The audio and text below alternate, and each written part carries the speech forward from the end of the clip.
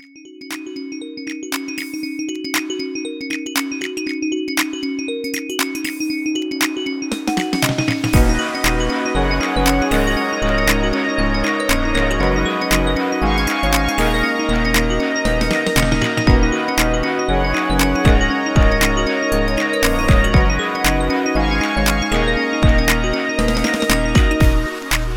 is P.S. You're Wrong, the podcast where we talk trash about the things people love to hate and hate to love, and we're your hosts, Shelby and Matt.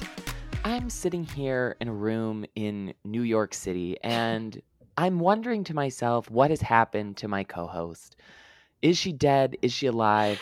Follow me on this mystery, and it'll take us to a small town in Utah, to a large city in Texas, and some places that are a mystery even to me at this point.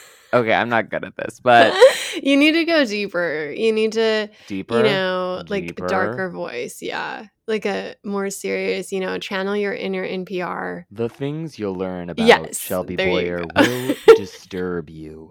Exactly. That's perfect. But let's be real. If one of us was to go missing, it'd probably be you. Yes, that's true. Thank you. But no, I mean, this is a really important time for us to really dig into our chosen medium. We're excited to break open the world of podcasting in this meta commentary from none other than BJ Novak. Yes, BJ Novak released a new movie. This is one of our classic. There's really nothing going on at the theaters week, so we were sent a little deeper down the roster of films that came out to watch this BJ Novak sort of true crime podcast. Let's call it a comedy. Yeah. Yes. It's a comedy. It's sort of a spoof on true crime podcasts, or a satire, if you will. Yeah. Commenting on the commentary. Yes. I saw this back in Tribeca, so it's been a couple months since I've seen it. So the details are a little fuzzy. I wanted to avoid this. I'm not a big BJ Novak fan. And also, I wish I had done, Googled, what TV shows, what movies are coming out. Please give me anything else. And I realize now we should have done Not Okay, which I talked about. I feel like we should have actually done The Gray Man. Because yes, that was a fun one too. That yeah. It's hard to predict what will stand out on these streaming sites, because Netflix drops movies every 2 hours. Right. And so we made a decision, and maybe this will be our Goldfinch of 2022, where no one else saw this. I mean, I don't think that this is up against necessarily. I just think it's indie, so it's hard. Yes. I don't feel like our audience is maybe going to go to the theaters to watch this. So. But I'm also not sure how many people are watching Not Okay either. On Twitter, I think they are, but I don't know in real life. I feel like in real life, people are watching The Gray Man, but also I don't know how much there is to discuss with that. Yeah. Either. Well, so the trash stash alone would take 20 minutes to figure out, is it hot or is it not? Yeah. I haven't watched either of those yet, but we're on this. So wait, okay, let's talk about BJ Novak then, I guess, before we get into the movie, because I am famously not a fan of The Office, which I feel like is his biggest claim to fame. Yes. He has sort of a long-standing relationship, something with Mindy Kaling, worked on the Mindy Project with her. He has a children's book that is a huge bestseller, but otherwise, I feel like I don't understand. He is a famous person, but I'm sort of confused as to for what, aside from just that he's in The Office. Well, he's not only in The Office, he helped write The Office. So he's a writer. He's like a Mindy Kaling type, and they have their situationship. But I think the perfect encapsulation of BJ Novak and my irritation with him, obviously, on the grand scheme of celebrity, he probably isn't the worst, right? We can just say that. He hasn't, no, the worst to our knowledge, slapped anyone. He hasn't, assaulted anyone. But he had this article come out recently. Oh my gosh. And he said, how did he phrase it? The worst thing about his resume is that he went to Harvard, and it's the worst thing for a comedian to have on their resume because it's just like so embarrassing, and he's just so embarrassed that he has this on his resume, and he won't talk about it because it's just like so embarrassing. And it's just that is the, that's the energy he brings to a room, I feel like, is exactly who he is in this movie even. And sure, he's quote unquote skewering himself and the New York, douchebag type, but I just don't get the appeal. And that's seen in this movie too. The sort of like self-aware Brooklyn comedy bro is definitely a vibe that I have encountered a lot in New York, and especially when I did improv, encountered a lot. It's sort of hard to critique because I feel like they are in and of themselves so meta and so like thinking about them. Like there's so many levels that it's hard to kind of like undercut it, but at the same time it's obviously a very specific type of person who is like annoying in their like meta-ness. I had a previous roommate who was of this variety and was so insufferable to be around. I think the Harvard thing, I'm glad that someone has caught on to that because I do feel like going to Harvard is sort of embarrassing. Like, I mean, No, obviously but it's extreme privilege, but like, No. imagine the like the audacity of you as a person being like, yeah, I'm gonna go to Harvard, and then everybody knows that everyone who goes to Harvard just talks about it all the time. Like, it is a meme to go to Harvard, and I would not do so unless, yeah, I don't think I would. Okay. But okay, I found the real quote. Is he said, it's just like this need to be literally the underdog, as he says. He's like, comedy Yes. is an underdog profession. You're speaking up for the underdog, but Harvard makes people think you're in a different category. And it's just like, you are in a different category, not because of Harvard, but also Harvard opens the doors for you in so many ways that is proven by you getting this like writing gig young on The Office and whatever. Like, so many comedians come from Harvard that it's laughable to pretend that that's somehow holding you back. And yet he's so desperate to have this like, I don't know, this albatross or something he has to carry that's like, oh, look what I've overcome, almost, when it's like, calm your nerves, dude. Like, you're getting by without, to your point, doing almost anything. Like, what has he been doing for the last 5 years? I don't know. Because I do not understand the appeal of his children's book. I refuse to buy it for a penny. I don't know where this deep resentment for him comes. Well, he's a white guy. Yeah, there is that. And on top of that, who is privileged. Yeah, he So I went into this movie, to pivot back to the point of this show. I went into this movie pretty not interested. Shocking. And then I was surprised by like, okay, I kind of like it. I can kind of like get to the charm. There's a lot about it that's kind of annoying, starting with the John Mayer cameo. But I gotta say, the ending really pissed me off. So the crux of this movie is that BJ Novak is playing a character named Ben, who is like an aspiring podcaster of the most annoying variety. He's like trying to pitch a show to Issa Rae, who is like the producer or head of like NPR or wherever it is that they're working. And he's trying to pitch her a show, and she's like, that sounds stupid. It's not about anything. It's sort of just like pontificating, talking out your ass. Like, come back to me when you have an actual show. He gets a phone call one evening from the like relatives of a girl that he has had a one night stand with, who say that he has died, or she has died, and that she claims that he was her boyfriend and that they were very close, and that they're going to bring him down for the funeral because she loved him so much. And he is sort of just very shocked by this because he does not even remember who this woman was, but kind of gets talked into going down to Texas like rural Texas where this girl's funeral is going to be. He stays with the family. And then while he's down there, he has the idea that, oh, wait, this might actually be an interesting podcast.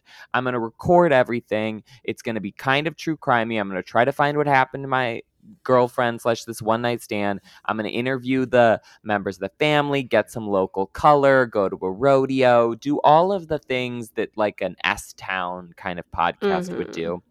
And try to, get success off of this weird incident. Issa Rae is on board. He's sending her files back. And then, as happens in this kind of movie, he ends up getting attached to the family. They find out that he's basically trying to use them. And then at the end we figure out what actually happened to the girl. But that's that's sort of the setup. And I feel like, I didn't go into it with an anti BJ Novak sentiment, but I also did not go into it I didn't really know what the movie was about at all. So Yeah. I kind of just went in blindly.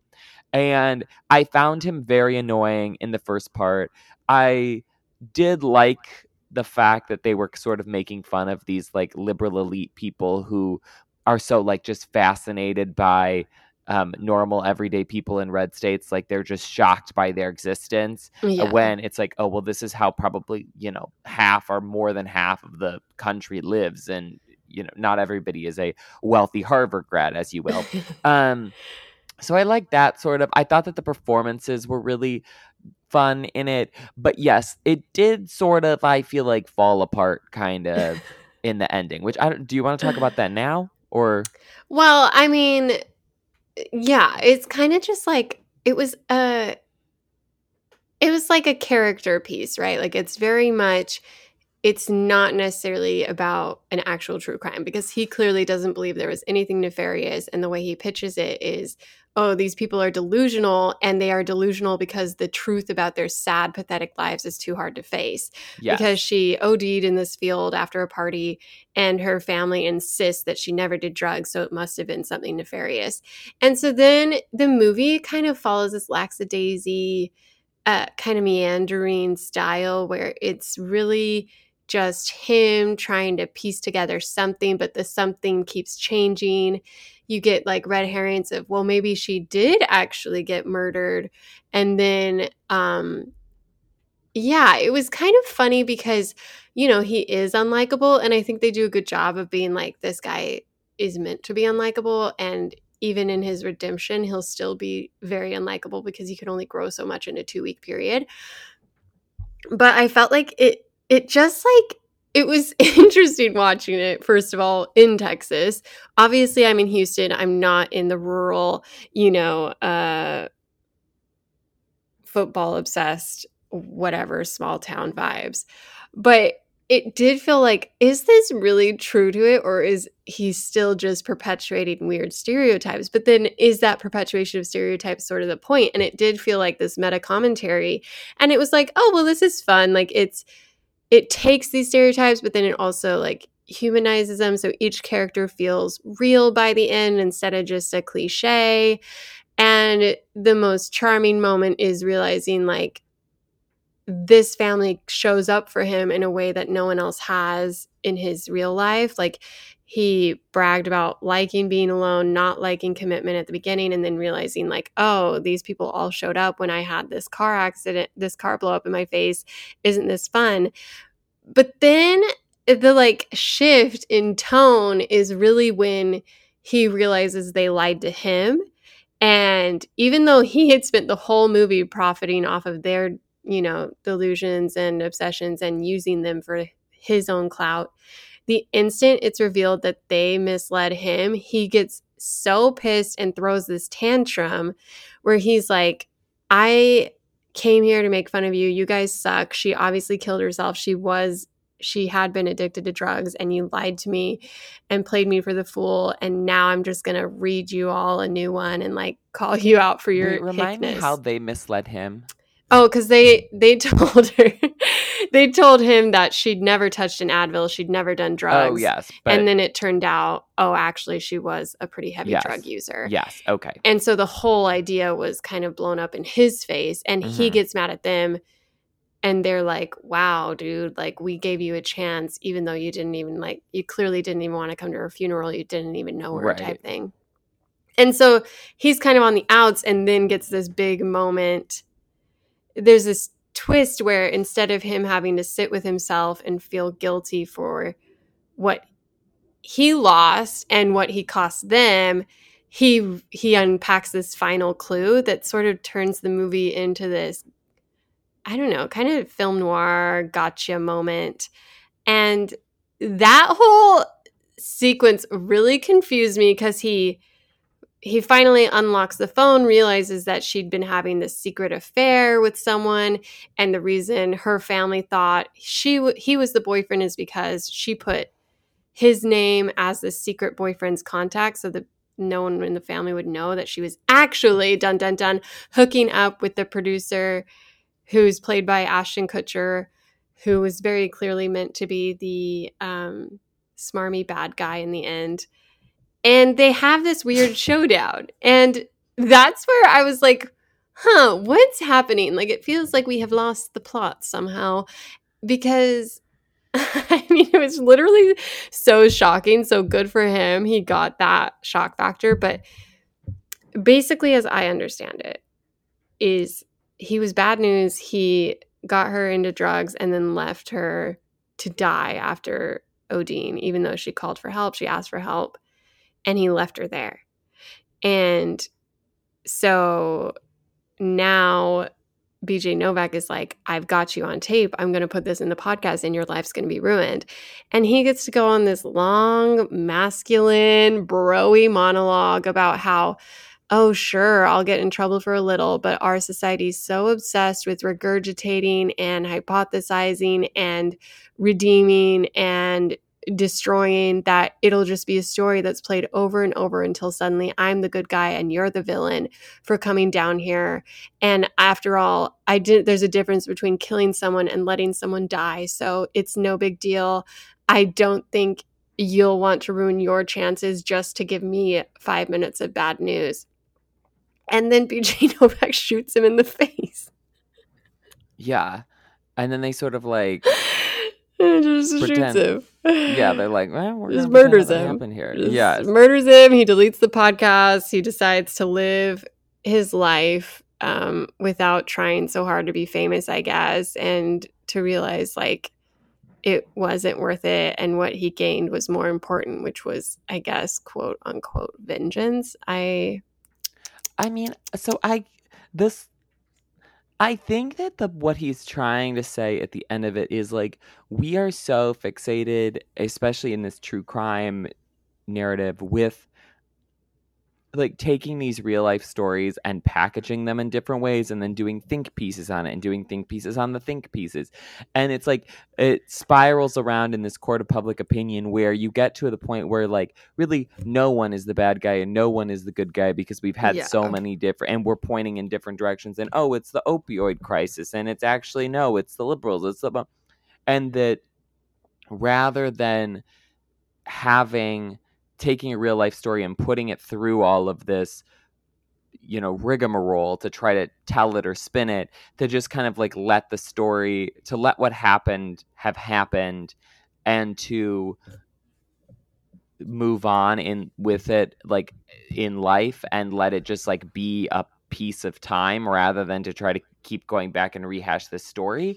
But the fact that he just kills the person, even though Ashton Kutcher's obviously a bad guy, the fact that he kills him and then just moves on, and we're all supposed to be like, okay, yeah, like that was a satisfactory ending, is frustrating, because then it makes you question like, well, then is the point of this that BJ Novak's character is just as bad?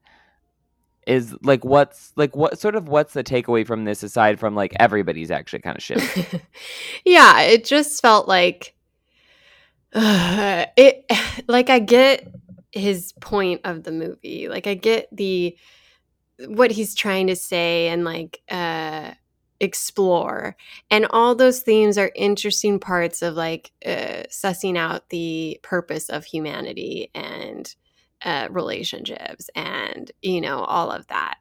But it feels like it was holding its punches back for most of it. Like it never really fully explored why Ben is such an asshole and what, like it was so centered on him, obviously, as the main character and as the, you know, perspective, whatever, blah, blah, blah. But it never had to like destroy or break him down in any way. And so to have this aha moment result in him thinking, it just felt so egomaniacal to have a character be like, I don't like what this person is saying about me, about society, about world, about my work. So I'm going to shoot him in the face.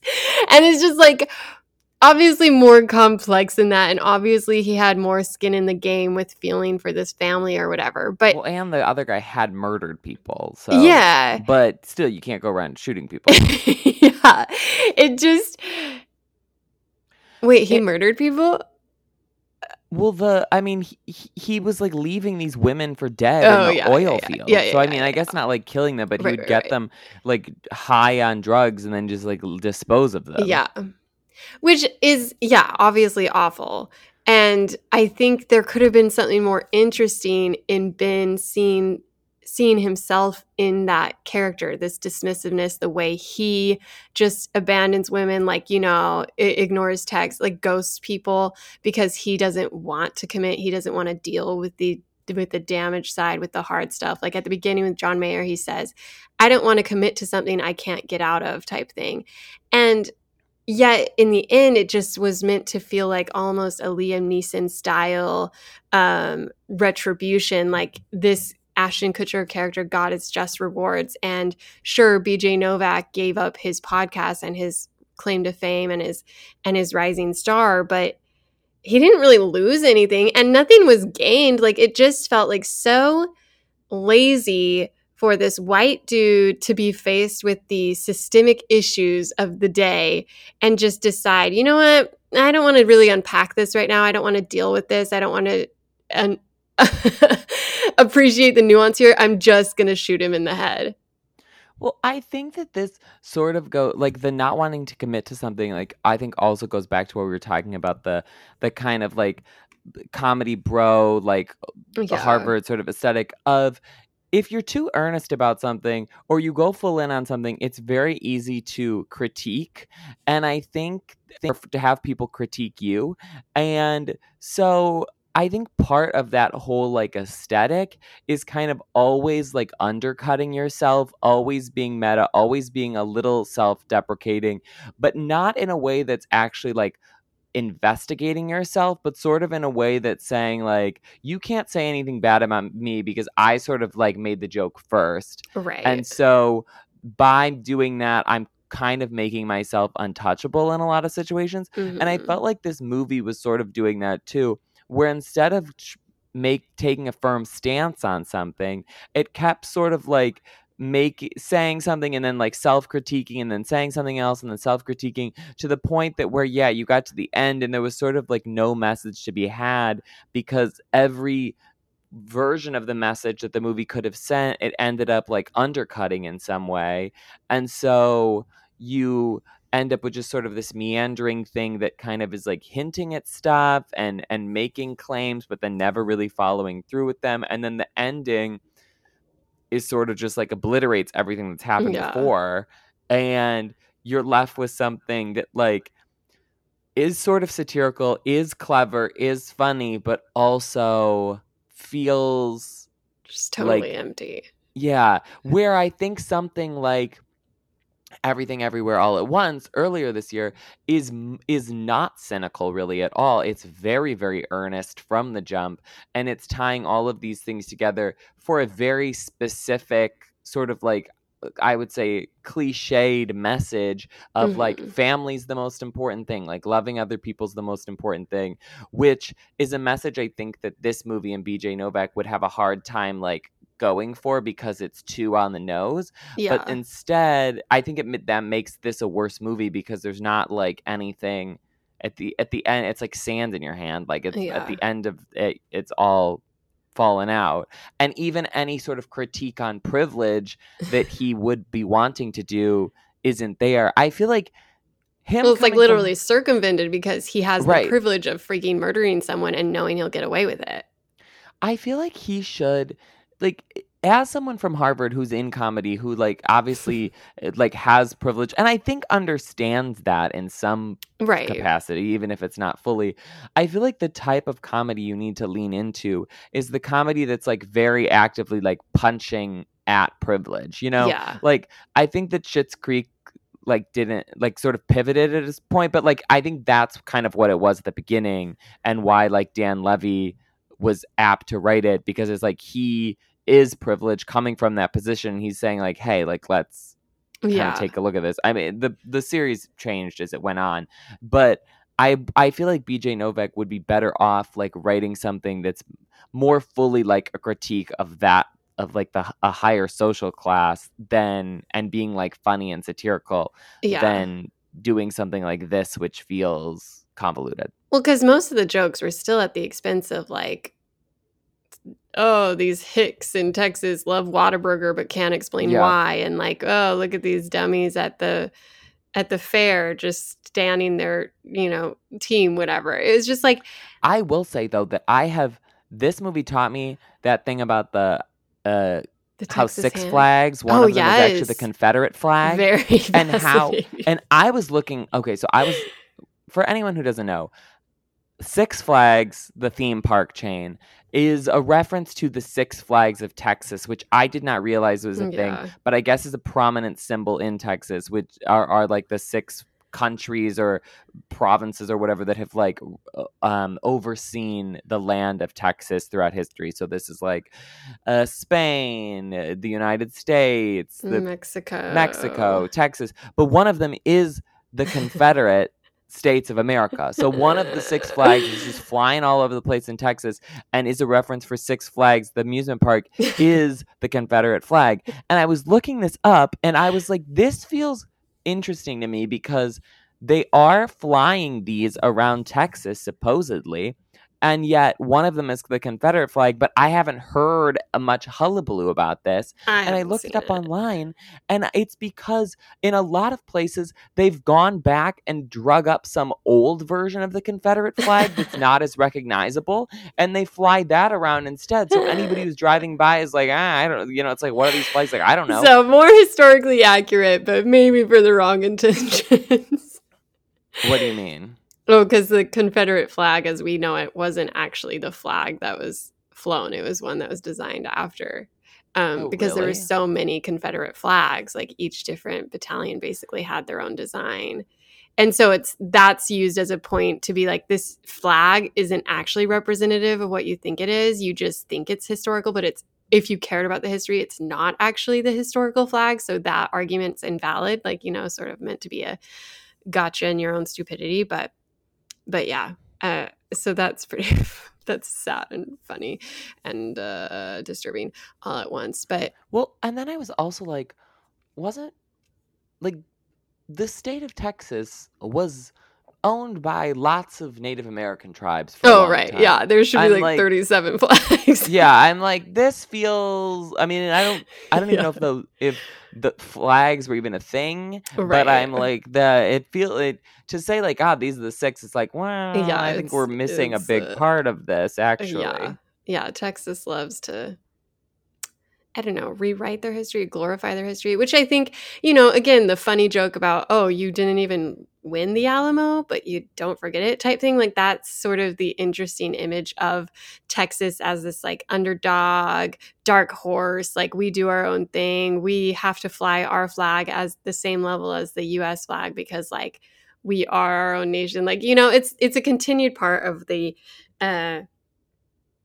what's the term? Like personality of Texas at large.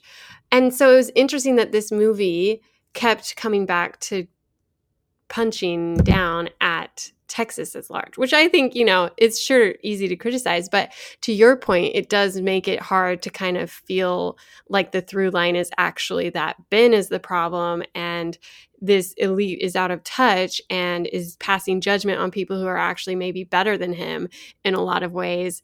And it doesn't really fully invest in what it wants to say, like similar to something like Parasite, which clearly has a message about the haves and have-nots and essentially the culture of Korea especially, but just like society at large and the growing space between the elite and the underprivileged. And that movie has some weird, spicy moments where, oh my gosh, this family's living under this house, and there's time for jokes and levity, and there's time for seriousness. And the movie itself has a very pretty, like, sporadic plot where it's following people more than like a rising, falling action. But where that movie succeeded, and it had like such a strong message, it had beautifully complex characters. This feels shallow because it's following a very shallow person who never really has to fully invest in like divesting from that. Like he doesn't have to really pull himself down because all he feels like he's worthy of, even in his shallowness, is weird little quips and one-liners like, oh, we might call the podcast like Douchebag Goes West type thing. And it doesn't really skewer him in any way. So for him to then get this, like, I don't know if you'd call it an aha moment, but some sort of motivating moment where he decides that he can, in fact, murder another human being and is justified in that vengeance for some reason, it doesn't feel like it's either condemning it really or celebrating it. So it just feels like, okay, like what a weird one-off to give us. Well, and there's lots of privilege to be found in Texas, obviously. Mm-hmm. I mean, there's a lot of wealth there, and even the people who are poor are, in a lot of cases, straight white people who have privilege in other ways. So there is something to critique, but it does not feel like it's getting at that in a lot of cases here. It's mostly like punching down and saying, hey, like, look at these people, aren't they stupid? And then it sort of does the pivot to turn and say, well, actually they're maybe better than you, but not fully. Yeah. So he's seen as like, they're glad he killed him, right? Like they're glad that he took on that mantle for them after it was like a redemption for him within their eyes. But it's also like, that's what frustrated me, is that it feels like one of the most rightfully critiqued part of like the liberal white agenda is this kind of unwillingness to really do the work and instead look for shortcuts or sort of provocative like grandiose moments to prove yourself. But once you get tired of it or burdened by it, you just have to like cast it off. And we always consistently think that an eye, like an eye for an eye, like dog eat dog world. And so the fact that this movie ends with you caused harm, so I'm going to cause more harm, is such a lazy way to explore or to condemn the problems of our culture, because it's like that in itself is part of our problem, is that we can't think of a creative new way to address issues. Instead, we just continue to fall back on, oh, well, you stuck it to me, I'm going to stick it to you harder type thing. And it just feels like such a lazy approach to finding justice or salvation or fighting for equality or equity or whatever it is. Like the fact that he can hear this monologue and think, you know what, he is right. That would be exhausting for me to go through. And that would be hard for this family to go through. And you know what I'm going to do? I'm going to make a decision for everyone right now as some white dude who's been involved in this story for 2 weeks. And I'm just going to put an end to it. And it's just like, yeah, that's how I felt. And it was funny because right up until then, I was like, you know what? I kind of like this. Like, it's a fun character study. It's very much like, what's that Jack Black movie that everyone likes? Nacho Libre. No. School of Rock. I guess now I'm doubting it's Jack Black. But anyways, there's just like so many weird indie films like this that are about like Jumanji, a company of people and the weirdness at the heart of it. But the fact that this then took a deep turn into just absolute, I don't know, almost anarchy. It's just like, well, okay, what? Yeah, I feel like yes, the ending makes the whole thing weird. Which I think we've hit that as hard as we can. Um, a couple of other things that I feel like to talk about in this. Okay. One is the music for this was all done by Phineas, Billie Oh, Eilish's sister, yes. and brother. And as I was watching, I thought like, oh, this is sort of a fun score. And then I got to the end, and I saw it was him, and I thought that was just an interesting move. Obviously, they won the Oscar for the James Bond song last year, but I feel like the fact that Phineas now has done a couple of different very low profile but like scores to movies is an interesting direction for him, because like he's a music producer, but he's also like a pop star kind of, and he's working with his sister, who is a mega star. To see that he's like also has weird career aspirations to do like film scores is Yeah. intriguing to me. Yeah, I noticed his name in the beginning and I was like, oh, okay. It seems like he wants to get out from under the shadow of his sister. Though that's, unsubstantiated and I am making assumptions based Well, I on mean, I think if general you were white trying to get dudes. out from under the shadow of Billie Eilish, doing the score of an indie film is not necessarily It's how a you would do first that. step, It's a Matthew. first step. Yeah. Yes. He could be the next Hans Zimmer, Yeah. famously much more well-known than Billie Eilish. So, did you like the John Mayer cameo? I I so John Mayer's in an early scene in the movie at a party, playing like a douchebaggy guy, and him and Ben are just talking about like their one night stands. Well, to be fair, it's not always one night stands, right? Like F-boy status isn't achieved just by, notches in the bedpost. It's stringing along women and having people you can go back to. So Right. they're talking about like people in their phone who are like Yes. hot Yes. delivery girl, like let's hook up now type thing. But I thought it was like I couldn't tell if I liked it or didn't like it as a choice, because John Mayer is sort of known for being that type of person in real life. He's dated, numerous famous women, and then also, I'm sure has hundreds, if not thousands, of sort of like groupies and whatnot. Yeah. And so to have him sort of like parodying himself, I thought was sort of funny. But then I was also like, I don't think that you're not doing this anymore. Right. So to come on and sort of like recognize that it's bad, but then also to be like, yeah, well, I'm probably still gonna keep doing this. What I'm like, I don't know if that's funny or if that's just kind of a dick move now at this point. I don't know. It wasn't. I did not think like, oh wow, this was the best thing I've ever seen. I was sort of just scratching my head about it.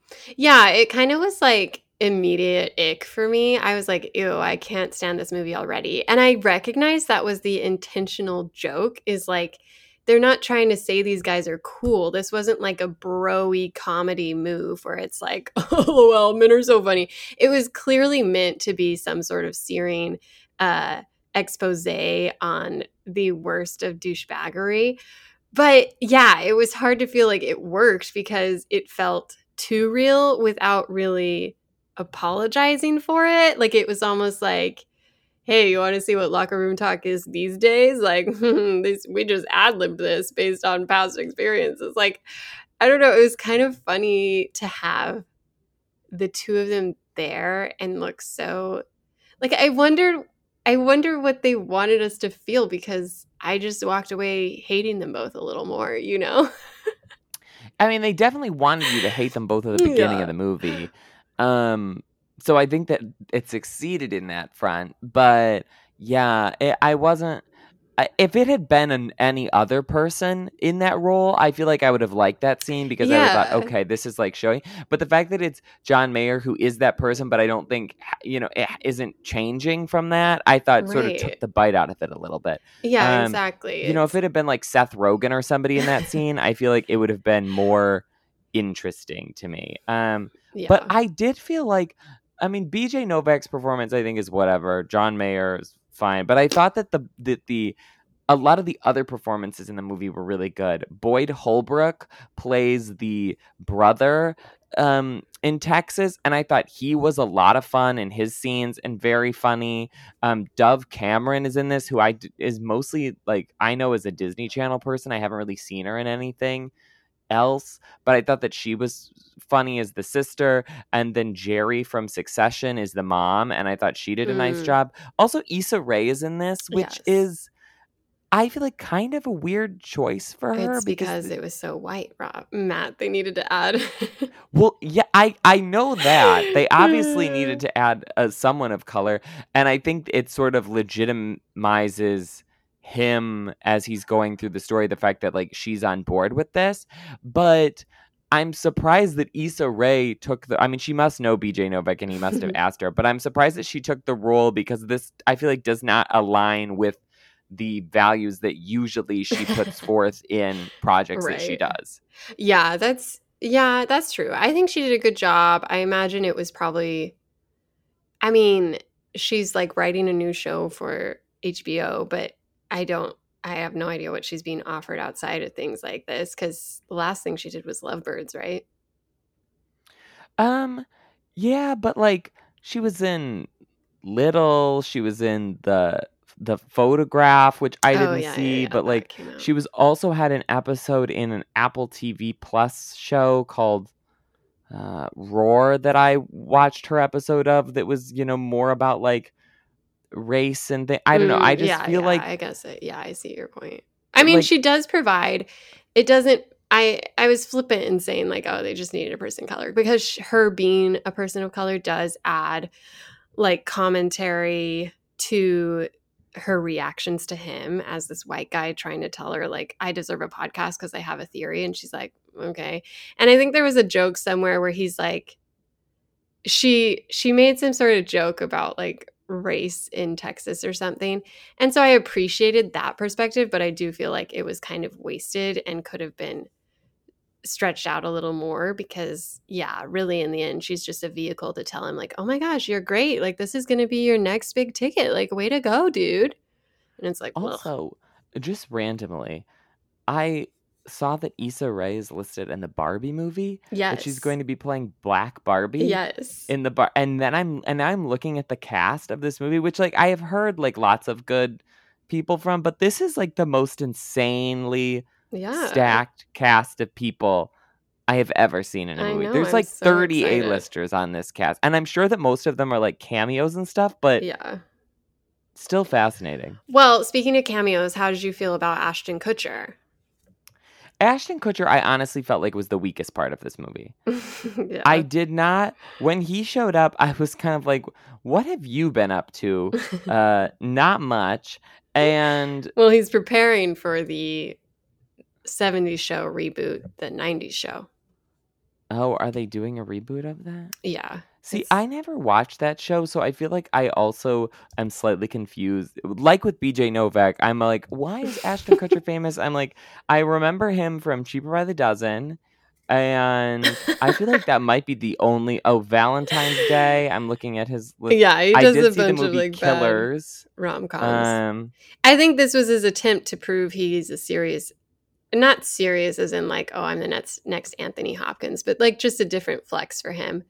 And I mean, you see that, he's the bigger name in that movie, even compared to BJ Novak. So you knew instantly he was going to be the problem child of the well, when he show. shows up, you're like, okay, obviously you're Yeah. not just a one-off Yeah. scene. Like, this is a role that's going to be important somehow or another. And Yeah. the fact that he's presented early as sort of this do-gooder, you're like, okay, well, you're probably the bad guy, Yeah. which he obviously is.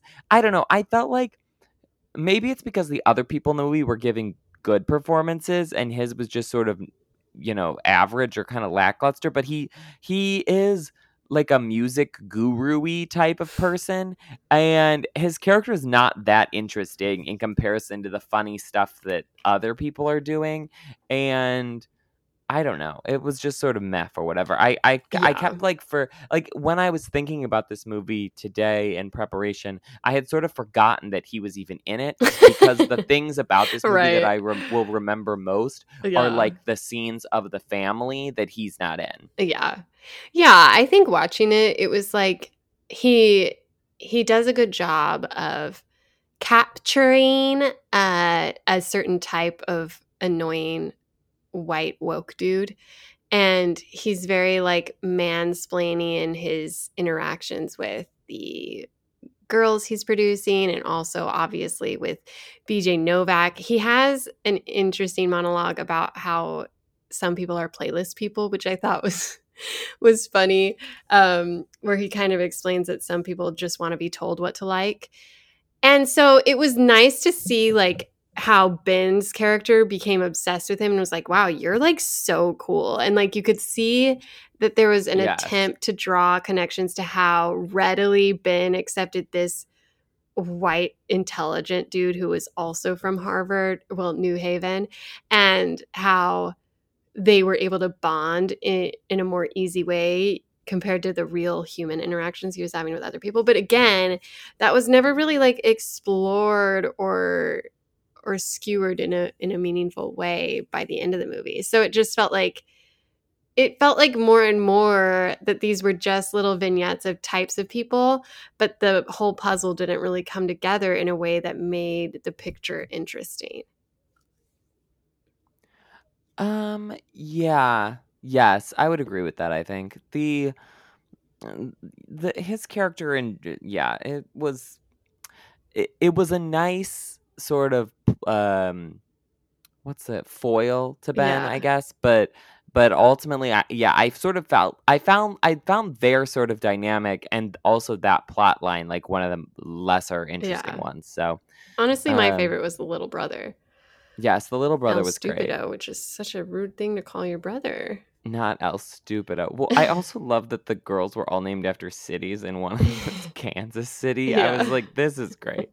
Um, Anything else about this that we haven't talked about? I've been I feel like doing the that. Texas hand symbol a lot more. I didn't know that was a thing, but I really enjoy it.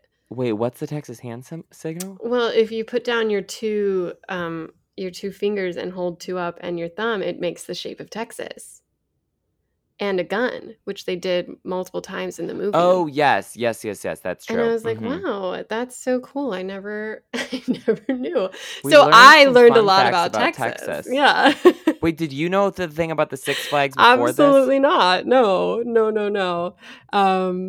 No. I think, you have two sides to the coin in Texas too. So I haven't seen a Confederate flag in my entire time here, thankfully. But have you seen the fake Confederate flag? I have not.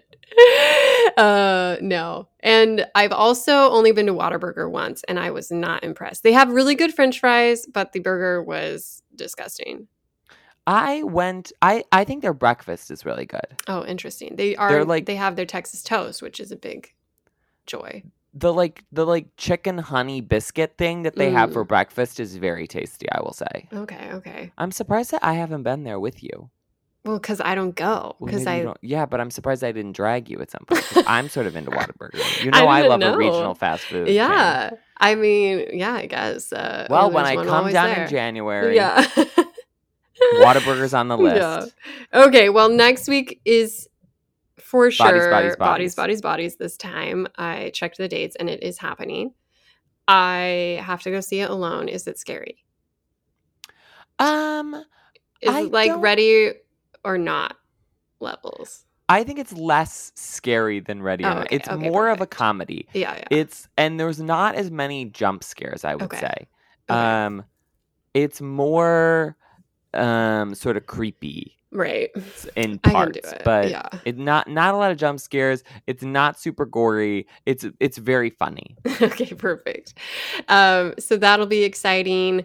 Also gearing up for our 200th episode. So if you want to leave us a nice review on Apple Podcasts, you can do that. Send us a DM on Instagram at PS You're Wrong.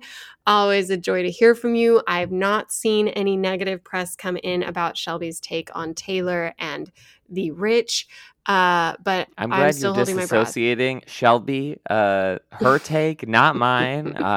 We The know where you stood, the okay? split personalities that came in. Yeah.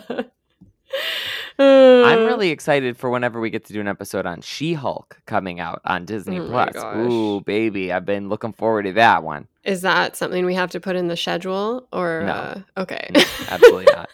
I will not be watching. Okay, perfect. Well, thanks for making me watch this BJ Novak movie. Hope it's another 10 years before I see him again. Okay, perfect. Great. Sounds good. Okay. Bye, everybody.